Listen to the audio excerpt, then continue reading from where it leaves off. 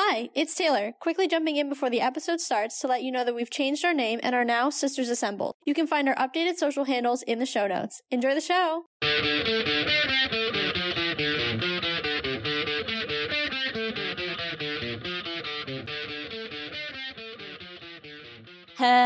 Hello, and welcome to another episode of the Let's Talk Marvel Fan Theories podcast. I'm Taylor. And I'm Katie, and we're two sisters and borderline obsessed Marvel fans who have been following the Marvel Cinematic Universe closely for years. And now we want to share our MCU discussions with you. We chat about our own predictions and theories, plus some of our favorites from online, and our reactions to all of the Marvel content that's considered MCU canon, including the Disney Plus shows and the movies, as well as the Marvel news you need to know.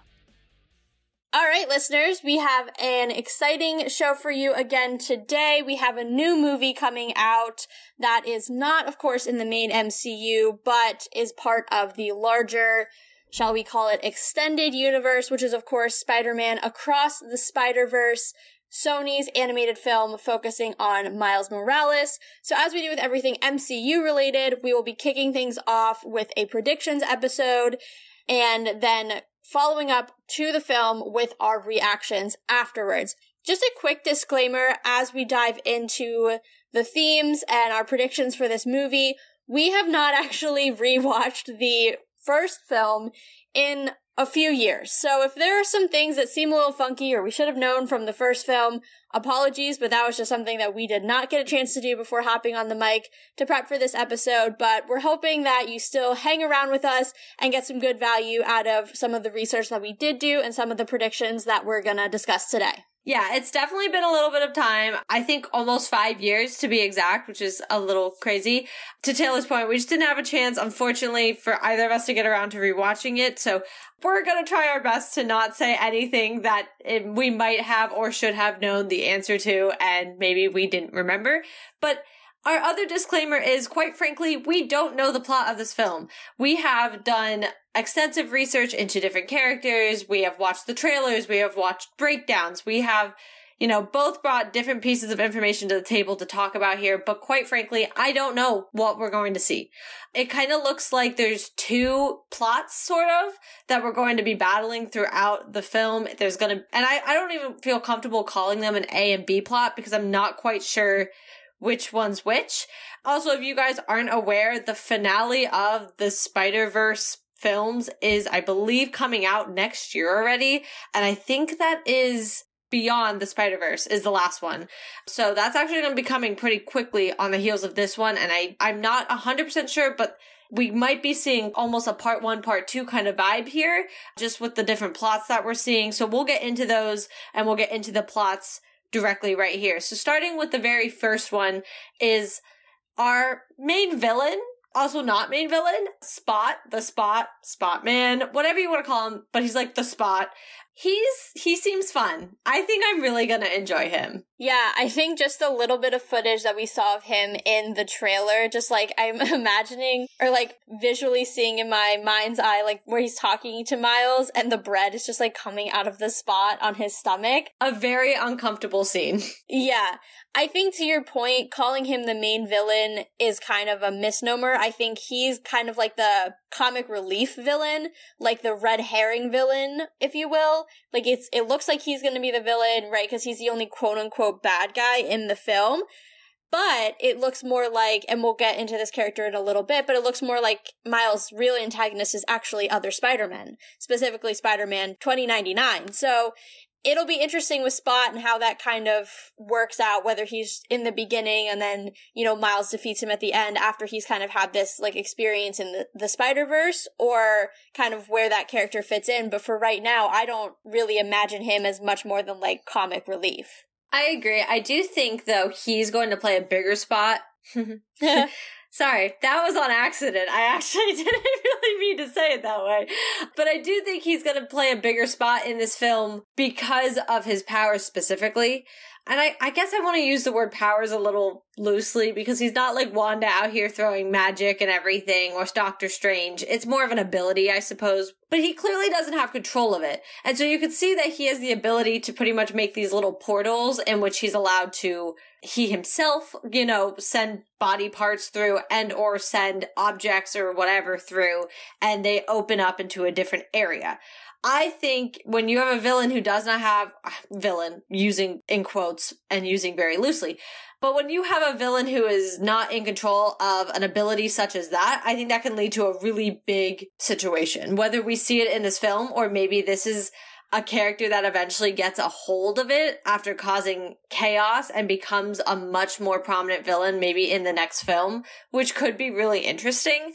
But I do see him creating a lot of problems just because he can be sending people through these holes and these spots into who knows where. And he seems to have almost his own little universe in which he has these holes in which he can see where he goes, just not well, clearly, but he has the options of all these holes.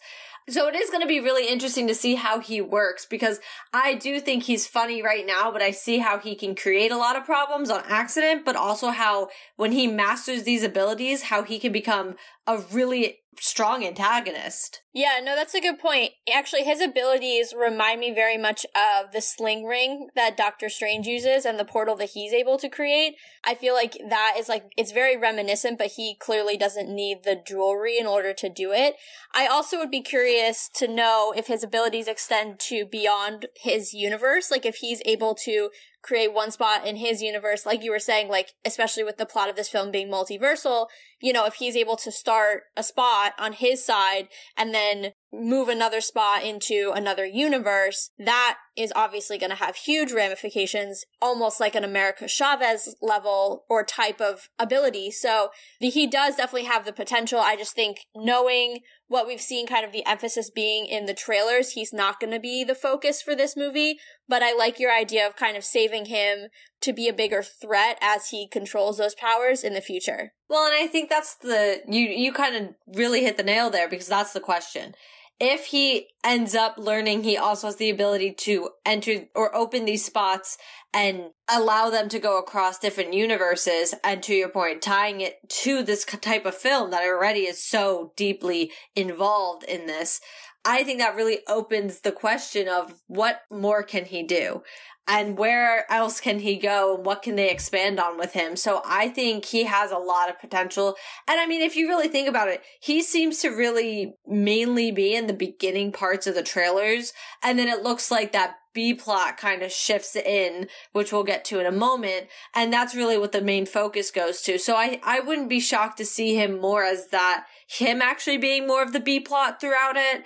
And then I really am going to put my money down to say he will be a bigger foe later on. Fair. I don't know that I'm willing to go that far yet on him being a big foe, but I like the option being on the table. That's fair. All right. Now we've hinted at it. We've talked a little bit about it, but let's dive into what looks like it will be the main plot of the film if we had to take a shot in the dark, which is Spider-Man 2099 being his real antagonist, Miles' real antagonist in this film, for as yet unknown reasons. So I think one of the things that stuck out to me when I was watching the trailer was, you know, Gwen clearly invites him into this group of spider people. He's so excited to be there.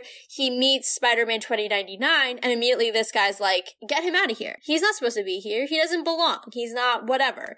And it's really unclear, like, why that is. But then there was another scene later on where Peter B. Parker makes a comment to Gwen, something like this wasn't how it was supposed to go.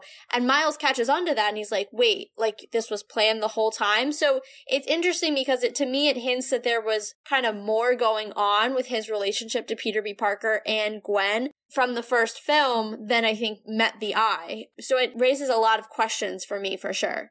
Yeah, I think, and I believe this Spider-Man's name is Miguel, correct? Yes. I think, to your point, yes, he is going to be what comes across as the main antagonist of this film by the end. But I think the thing that's going to be interesting about him is I don't think he's doing it with ill intent.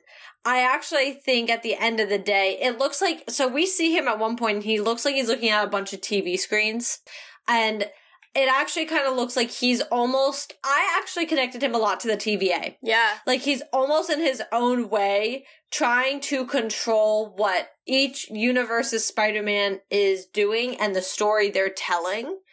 And so I think it's kind of interesting because I think that's the problem. I think he has, because if you think about it, the whole thing, I mean, Miles even says that at one point, like, this is my story or something. He says something along those lines. And he's like, you know, this is my life to live and my story to tell.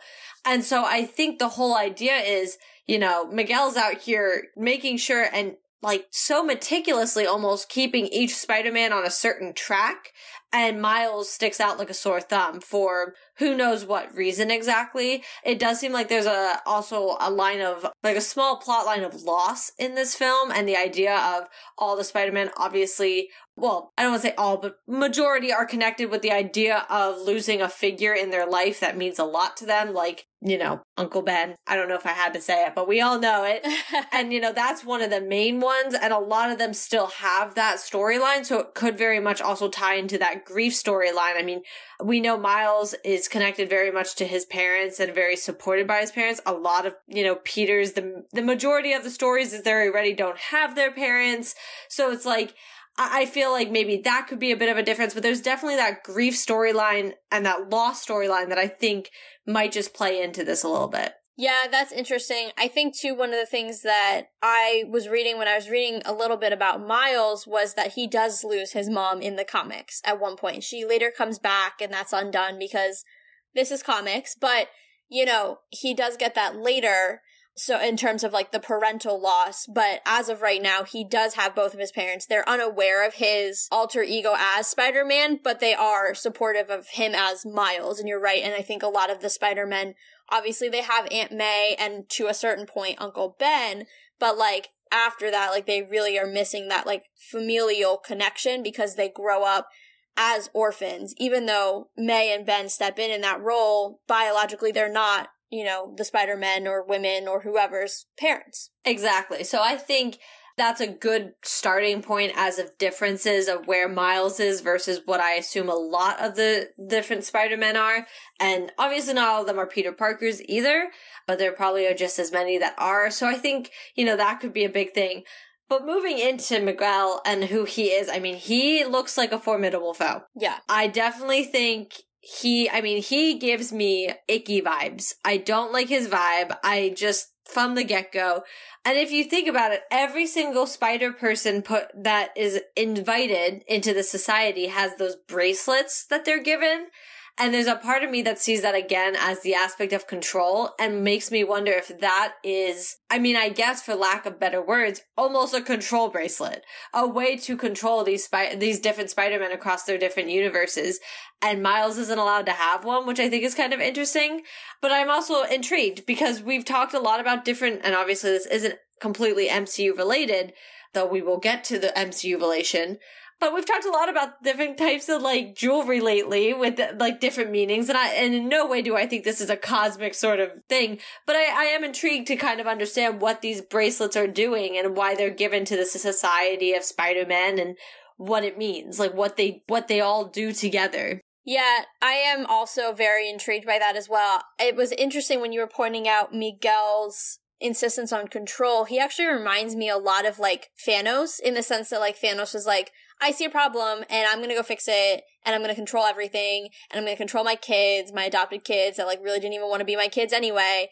But, like, I see that in him. I see also, like, a very much a Doctor Strange in him. Always, I must do this my own way, on my own terms, and then it gets him into a lot of trouble. And that's why I think, you know, Doctor Strange, and we've talked about this, kind of bridges the gap or, like, lives in that gray area sometimes where he's almost villainous. And you've seen that across the multiverse.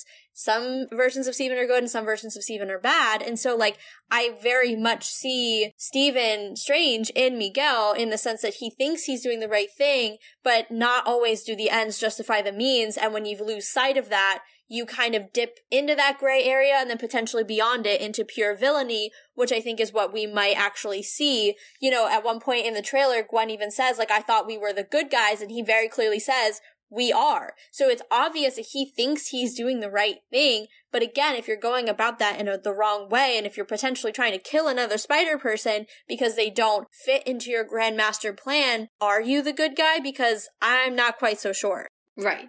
And honestly, I think it'll be interesting because, and you kind of already started to get into this area, so I'm just going to take the bridge and go with it. Miguel is the one who talks about Earth 199999. Did I have enough nines? Did I miss one? I honestly don't know. There's so many numbers. He says it so fast, but I know what you mean. Yeah. I don't know if there's 5 nines or 6 nines, but he is the one who talks about that. And if you are understanding my reference, he's actually referring to, I guess, Earth 616, which is our MCU timeline. And you know he is because he literally says, Doctor Strange and the kid from Earth 1999. And so since you already brought up Doctor Strange, and since we're talking about Miguel and his control issues, I think this is a great clashing point of how intriguing. One, that we were already referred to multiple times as Earth 616, and now we are being referred to as a different Earth number, because I'm not going to keep saying it, but we are being given a different number by Miguel, which, I don't know, there's a part of me that trusts him a little bit more, because the Spider People and their Spiderverse seem to have a lot more going on and a lot more knowledge than some of the other places that I feel like we've seen 616 being referred to. But also, we did have No Way Home take place. And not only was it Peter Parker from 616 that was the problem, we had 3 different Spider-Men. Yeah. And on top of this, if you guys are not aware, there was a trailer released in another country that had all 3 of the live action Spider-Man suits. They zoomed up on their spider in the middle of their, on their chest and on their backs. So there was very clear reference by literally showing it to us. I don't even think that's a reference. That at that point was just here you go. So I do think this is kind of opening a very interesting web, if you will, because, now what? Now what? That's the question, because I'm intrigued to see how Miguel and his control problems and everything else meets the MCU, because it's now been confirmed that this is all getting marinated and mashed together into one big mixing bowl. Yeah, it's interesting and it's complicated because of the rights issues. And I know this is something that we've joked about a lot, but it's also becoming a genuine problem, because here's the thing. Miguel can say 10 X amount of nines, however all he wants. That's Sony's interpretation of what Earth we are living in, not necessarily the MCU's interpretation, because Kevin and co have been very clear it's 616. And I know, Aman Vellani, who plays Kamala Khan, has come out and said she actually thinks it's 10, 9, 9, 9, 9, 9, or however many nines there are, and she truly believes that it's not 616. But I have a tough time believing Sony over the MCU proper. So I think that's where I'm struggling on the first aspect. I also think, if you go all the way back to Morbius from last year, the idea of Morbius and Vulture having some sort of knowledge of one another and relationship when they're clearly not supposed to be in the same universe, just based on things that we know. So Sony plays really fast and loose with the multiverse idea, and they have been, and for the Spider-Verse it works, right? Because it was, especially for Into the Spider-Verse, because it was so separate, right? There was no real references to anything that was happening in real time in the MCU, so it was fine and it could live on its own and eventually marry in. Unfortunately, the way that they've chosen to marry in so far has been contradictory to what the MCU has said. So I am very curious, to your point, to see how in this film they're able to make it work, because here's the other thing. We've now had 2 references to Miles Morales in the MCU. Obviously, that was his uncle in Spider-Man Homecoming, played by Donald Glover. So we know his uncle is here. That means there's probably a Miles here already in live action in 616. We also, of course, had the much less direct reference, but Jamie Foxx's character saying, "Oh, I thought you'd be black," when Andrew Garfield took off his mask, obviously in reference to potentially Miles in the future. Again, way less direct, but if you knew what you're looking for, it's right there. And so, we've had these hints at Miles, and how is that going to relay? Is it going to be this Miles from Into the Spider-Verse? Is it going to be a different version of Miles? I don't know. And that's where it gets really, really complicated, as you have 2 different studios playing very fast and loose with these multiversal laws and rules. Yeah, it's definitely going to be a little bit of a struggle, Bus. I do think the thing that gives me a little bit of weird hope in a direction of, I think these are going to mix together and we're going to possibly see this live action Miles, or I should not say that, this version of Miles become a live action Miles. Just because the naming and, this is Homecoming and No Way Home and Far From Home all over again. But we're across, and then we're going to be beyond. And I think so far what we've seen is the Spider-Verse itself is not live action. Right. Theoretically. So beyond to me means beyond what we're currently in, which is more of I don't want to say it's like cartoony because there's so many cool art forms that are being used to tell the different stories of the Spider-Man and even just the different universes that I don't want to in any way just say it's like a cartoon because it's not. Like, it's beyond that. But, going beyond that kind of like artistic and drawing based story and moving it to a big screen, I wonder if that is what Beyond finally is. Because, the first film, Miles enters it for the first time. Okay, I get it. Now he's going to be, it looks like, across different parts of the Spider-Verse and into different universes and everything else. Cool, to the namesake. And beyond, to me, I mean, what goes beyond than entering the big screen and live action? Yeah, you're right. I think that actually makes a lot of sense in terms of development of the character and movement into the MCU. And I do want to point out, Miles is in Secret Wars. He is there, and I believe, if I am remembering correctly, it is his Earth, 1610, that is the incursion Earth with 616. So, if that is the case, Secret Wars is the perfect chance for him to come in because now you have 1610 mashing into 616. He's already a player in Secret Wars. And so maybe, I know Across the Spider-Verse, I think was actually delayed. I think it was supposed to come out last year, if I remember correctly, and it got pushed a few months. So they weren't necessarily, Across and Beyond were not supposed to come out necessarily back to back the way they are now. But, I think that there's a sense that you can't move beyond, because,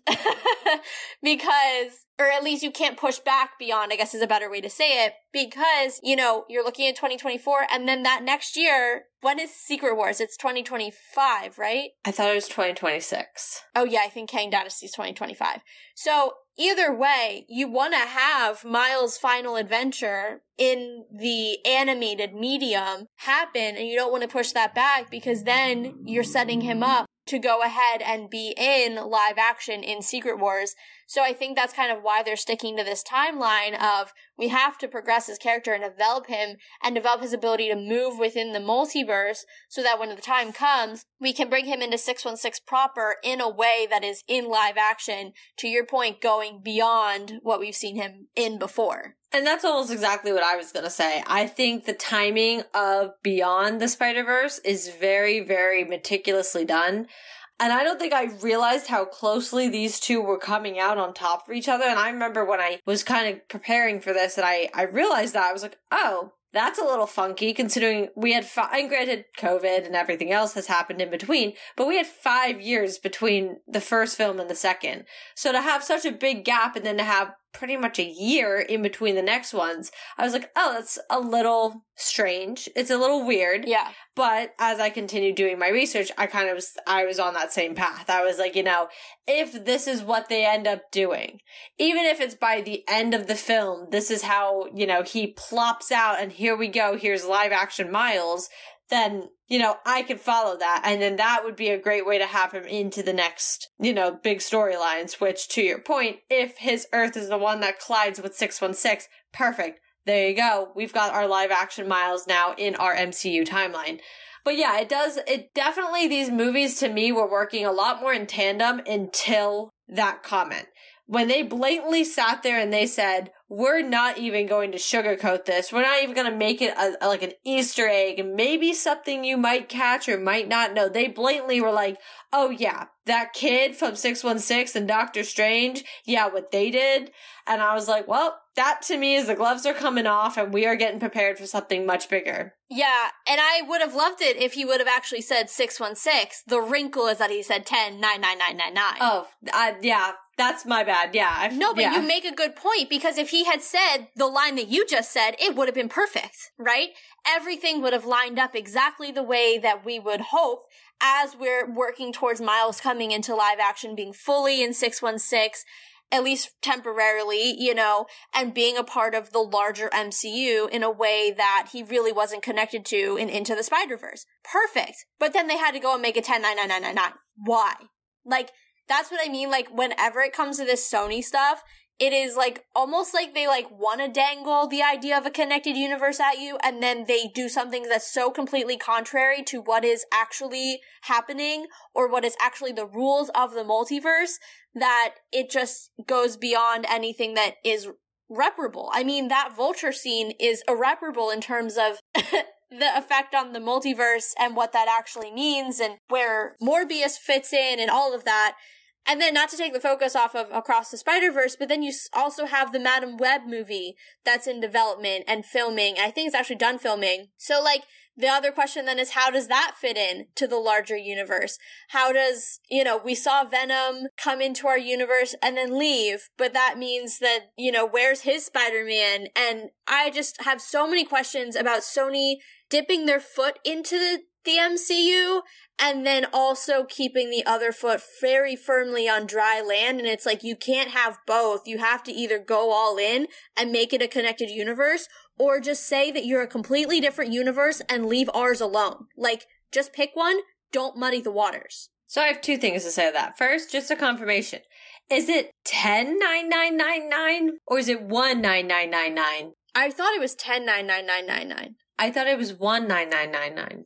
And I still can't confirm how many nines there are, but I'm not sure if it's 10 or 1, but we've both been saying it differently, and I want to make sure whichever one of us is not correct, we fix it for the rest of our time here and tell the listeners now that we're sorry that we have been saying it wrong. Well, in our defense, we've never been good at names.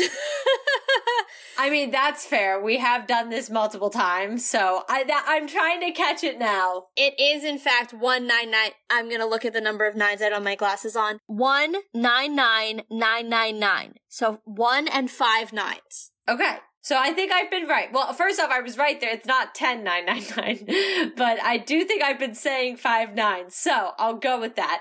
But the second thing I wanted to say was, to your point with the whole Sony thing, and I think it's hard, regardless, wherever Sony plays around, just because I think the difficulties with Sony is it's Sony. And Sony will suck the Spider-Man franchise and anything it can out of it just because it's really all Sony's got left at this point, which is why it's spitting them out the way that it is. However, I will say, I trust people like Kevin Feige, and I trust that people like Kevin Feige would not be allowing Sony to, you know, stick their foot somewhere and be like, we're gonna just dip the toe, but we're gonna pull back. I trust that Kevin Feige will sit there and be like, well, if you want to do this, here's the bigger plan to it. Here's how it's going to work out, because I'm not going to have you muddle my storylines because you are playing around with a character that we're going to fight over for the next 15 million years, because that's just the reality of it. Yeah, and while I trust our good Kevin to the end of the earth, there is a limit to his power when it comes to this character and Sony, because at the end of the day, he is owned by Sony. Tom Holland being in these films is essentially him being on loan. There's an agreement between Sony and Marvel that he is essentially on loan to be in these films, is my understanding.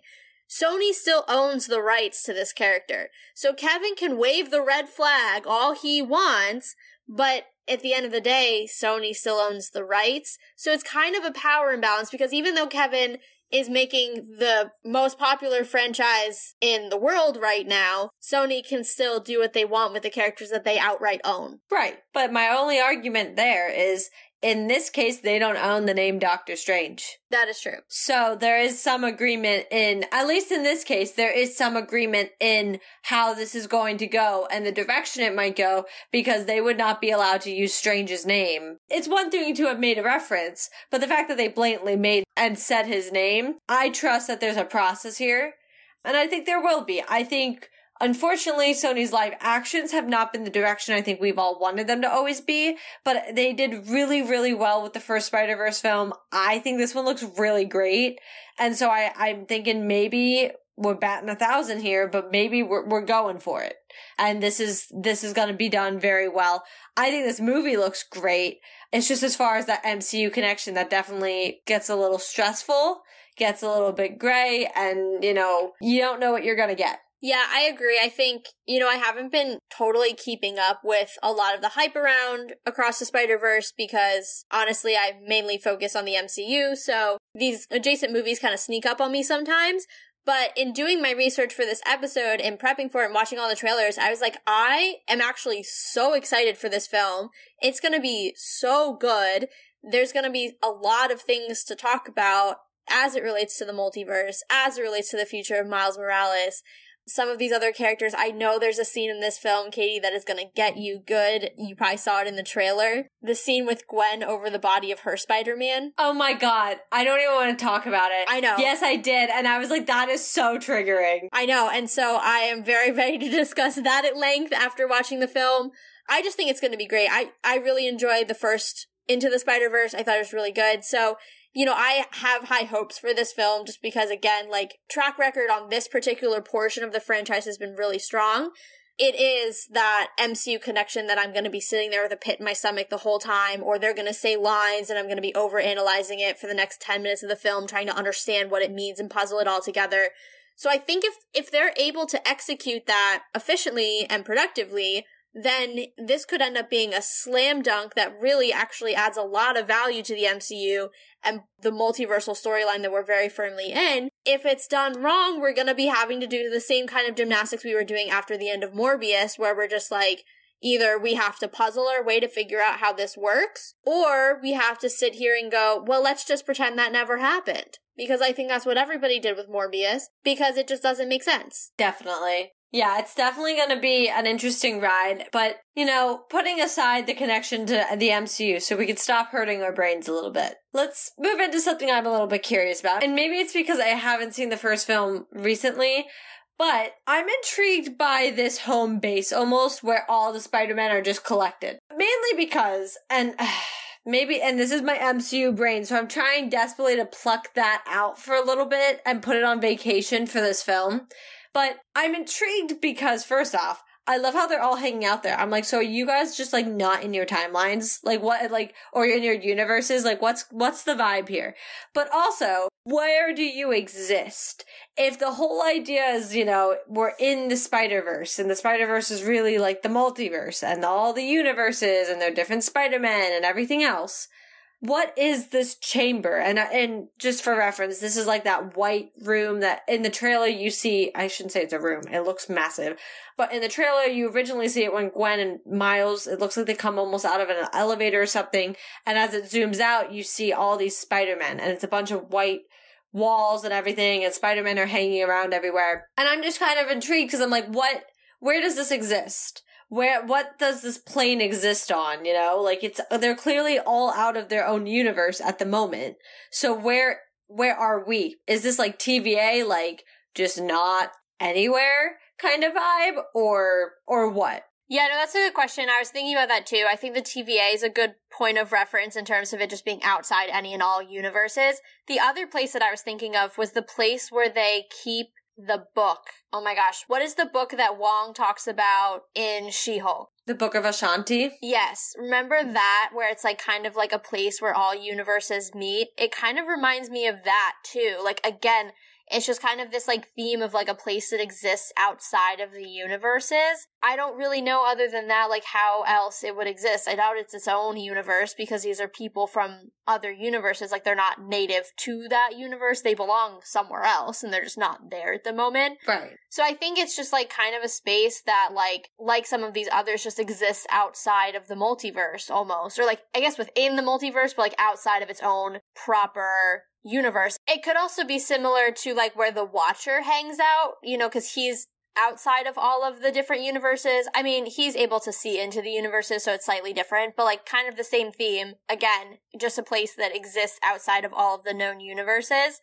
It's super interesting. I don't know how they carved it out, how they found it, how they were able to exist outside of the known universes. I have a lot of questions, but I don't have any concrete answers. Yeah, that's sort of what I was afraid of. And not in the sense of you should have had the answers, but more of I feel there right now aren't a lot of answers on that. And I was hoping to maybe be enlightened, but I also was I don't know, because I also tried to look around and really couldn't figure out much about the realm that they seem to all be gathering in. But it will be intriguing to see how it's used because, like I said, it seems to be that meeting point for all the Spider-Men right now. But also, you know, Miles looks to be traveling throughout the different universes as he's running from Miguel and subsequently the army of Spider-Men who are following Miguel's orders, which I think is pretty intriguing to me. Yeah. And that kind of goes back to our very first thing with Miguel and how he seems to have a lot of control issues to begin with, and he really puts on that control and somehow seem to have become like the King Spider. I'm not really sure how that is what happened here. But we also seem to be, you know, very seamlessly going throughout different universes, which I would have expected. But I'm just unsure, you know, like I'm unsure what this realm holds. I know at one point, kind of, it's almost funny, but at the same time, like very much part of the movie, we see the part where there's like a Spider-Man therapy session going on. Which is hilarious. Yeah. But we also then see Miles and all the army of Spider-Man crash through, and I'm like, okay, so was that also in this realm of just gathering? Like, are there a lot of rooms? Like, what else is here? Like, what is this? Because a lot of it we see are hallways, which to me makes sense. When you're coming from different multiverse or different universes across the multiverse, like, yeah, I'm gonna expect to see hallways and people popping in and out from different places. But like, what else is there? That's what I'm also curious to see. Yeah, definitely. Like how they built it out. What are the capabilities of the space itself? What are the things that as all spider people need, or at least they built out for those spider people to be able to have access to? So yeah, I'm definitely curious too, just even about like the environment of the space. One other thing I did want to talk about, just quickly changing subject here, you know, I think there is obviously a lot of hints towards Miguel being the main antagonist against Miles, but I did want to look into, you know, what comic precedence is there for spider people teaming up? Like, is the idea of the Spiderverse something that is completely foreign or is, you know, and made by Sony because there's so many different spider characters? Or is it something that, you know, has comic book precedence? And there is a team up of spider people in the comics, but what I thought was really interesting is they have a common enemy that they fight called the Inheritors, who are essentially these, like, hunters who, you know, have a really intense obsession with spider-powered people. So I'm almost wondering if there's room for that being Miguel's main antagonist. Like, if he has this control issue because he's trying to keep the spider people safe from these Inheritors who are really looking to hurt them. And that's kind of like, again, like Doctor Strange. Like, everything he does is well-intentioned, but it's the execution that bleeds him into the gray zone towards evil. So maybe with Miguel, it started out as, let's have a safe space where we don't have to worry about the Inheritors finding us. We can all learn from each other, get stronger, get better, keep ourselves safe, have someone to call if you're in trouble. And then it morphed into, as over time, he became more and more controlling, and that's where we get to where we are now, where for whatever reason he decides to exclude Miles, and now Miles is a direct threat to this bubble of protection that he's created around the spider people he accepts. I think that's possible. I think going all the way back, control is gonna be the big thing with him. And I would actually, that'd be a really interesting way to bring in that common enemy. And even if we don't necessarily see it in this film, I would like that. That would be a really interesting thing to kind of be like, that was the back end kind of controlling why he made the choices he made, was this thought of this group, but they're actually more the foe in the last film. I think that could be really cool too, because we clearly are growing, you know, like the very first one we saw a smaller group of spider enhanced individuals, and now we're seeing like the lobby essentially for all of them who come and go. And so I think that could be a really cool way of being like, okay, now here's going to be the full-blown team up against this group. I think that could be a really cool way to go. And just using Miguel kind of as that way of bringing it in and hinting it into this storyline a little bit more could be cool. I also just think Miguel is just problematic. I just think the poor guy has a lot of problems. Like, I do. I mean, we see Peter B. Parker, and he has a child now with Mary Jane, which I hope his Mary Jane's 10 times better than Toby's. And, you know, this is super cute, but you can see Miguel doesn't seem super happy. And also at one point, if you look, there does appear to be a picture of him with a child as well on all of his computer screens. So, you know, he might have just suffered different losses than others. And, you know, those losses might just be hitting home a little bit more for him, that he's trying to... Oh, wait, here's a thought. Maybe Miguel is genuinely just trying to make sure every Spider-Man is just as miserable. Oh, well, yeah, because Peter Parker is notoriously, like, as a comic book character, nothing goes right for this dude. I mean, like, if you look at his entire arc over oh my god, he premiered in, like, the 60s in the comics, so, like, I should know this. There's literally a New York Public Library anniversary card that is on all of their posters to the library that I frequently visit, and I can't remember what year it is. Either way, he just had a major milestone anniversary. He's been in the pages of the comics for years. Very popular character. But one of the things that everybody knows about Peter, besides Uncle Ben, is just like, this dude can't catch a break. Uncle Ben, Gwen, at certain times, Aunt May dies. A whole bunch of crap happens to Mary Jane. Like, this dude, like, struggles because he has so much horrible things happen.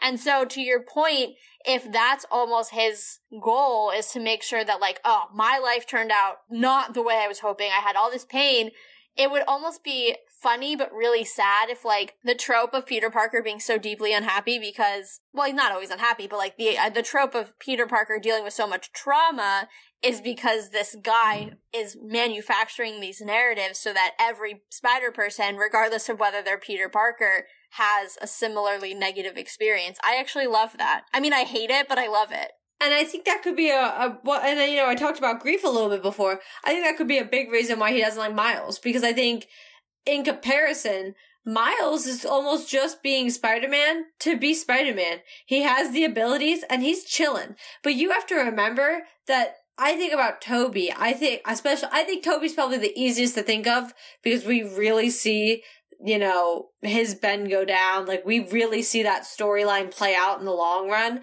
But what? We really see his Ben go down. Well, you know, we do. Like, we see it all on the street. We see all of that action. I mean, I'm not saying we don't see Andrews but we see it in a different way. Peter's, we don't see it all. And then we obviously see him lose Aunt May, but that's a different direction. So I want to reference Toby's just for the sake of how it was done.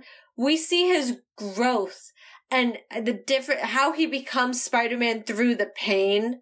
I mean, even just going back to the fact that he thought he killed that guy who killed Uncle Ben, who actually didn't end up even being the murderer. But he thought he killed him at the very beginning after he went after him. And that was something for him that he had to battle with for a little bit as well. So I think it's so pivotal, the grief in their storylines, into making them a good hero. Look at Andrews with Gwen and how he said he struggled to have control of himself now that she's gone. So I think it's just so important, and I think Miles, to a degree, hasn't faced it quite as strongly as I think most, if not all of them have. And I wonder if that's kind of that inner thing for Miguel too, is like, I'm going to ruin your life enough so that you earn a spot, because you don't earn one right now. Yeah, I think that's fair. If he's that bitter that someone is able to exist as a Spider-Person without the level of pain and trauma that some of these others have experienced in their time, yeah, I mean, that bitterness I could see being a major motivating factor for him. Yeah. All right, and then the last thing I want to talk about, we've hinted at it with the whole Doctor Strange and that kid from 19999, I forgot to count my nines, but there should be 5 of them, is whether or not we're going to hear Tom Holland's Peter Parker in this film. I feel like I've seen rumors yes, I feel like I've seen rumors no. I don't know if we ever got a conclusive idea one way or the other if it's going to that explicitly connect to the MCU and the current Spider-Man. So, I'm going to say yes. I don't know if it'll be in the film or as more of like an after, like end credit sort of vibe, but I'm gonna say yes. There's two reasons. One, Sony likes a good shock factor because the only thing they've got going for them is Spider-Man. So, Exhibit A, Venom end credit scene. When I literally screamed my lungs out because it was the best part of the movie. So they like a good shock factor. I wouldn't be too thrown off by that. B, my second reason, I feel like the reference to Doctor Strange and all that happens relatively early on in the film. And I think that's what a lot of people have been focusing on and talking about. I mean, heck, we just sat here and took 10 minutes just to talk about that. And so I think there's a very good chance that while that's the big hype moment, I think people are focused on that, only worried about that, will watch it play out on the screen and then think, okay, that's all we're getting from this film. And then boom, they drop the last one on us and they sit here and they're like, here's MCU Peter Parker's voice. Or I don't know, just enough of some sort of a hint to just be like, this will keep you going for a little bit. And then that's it.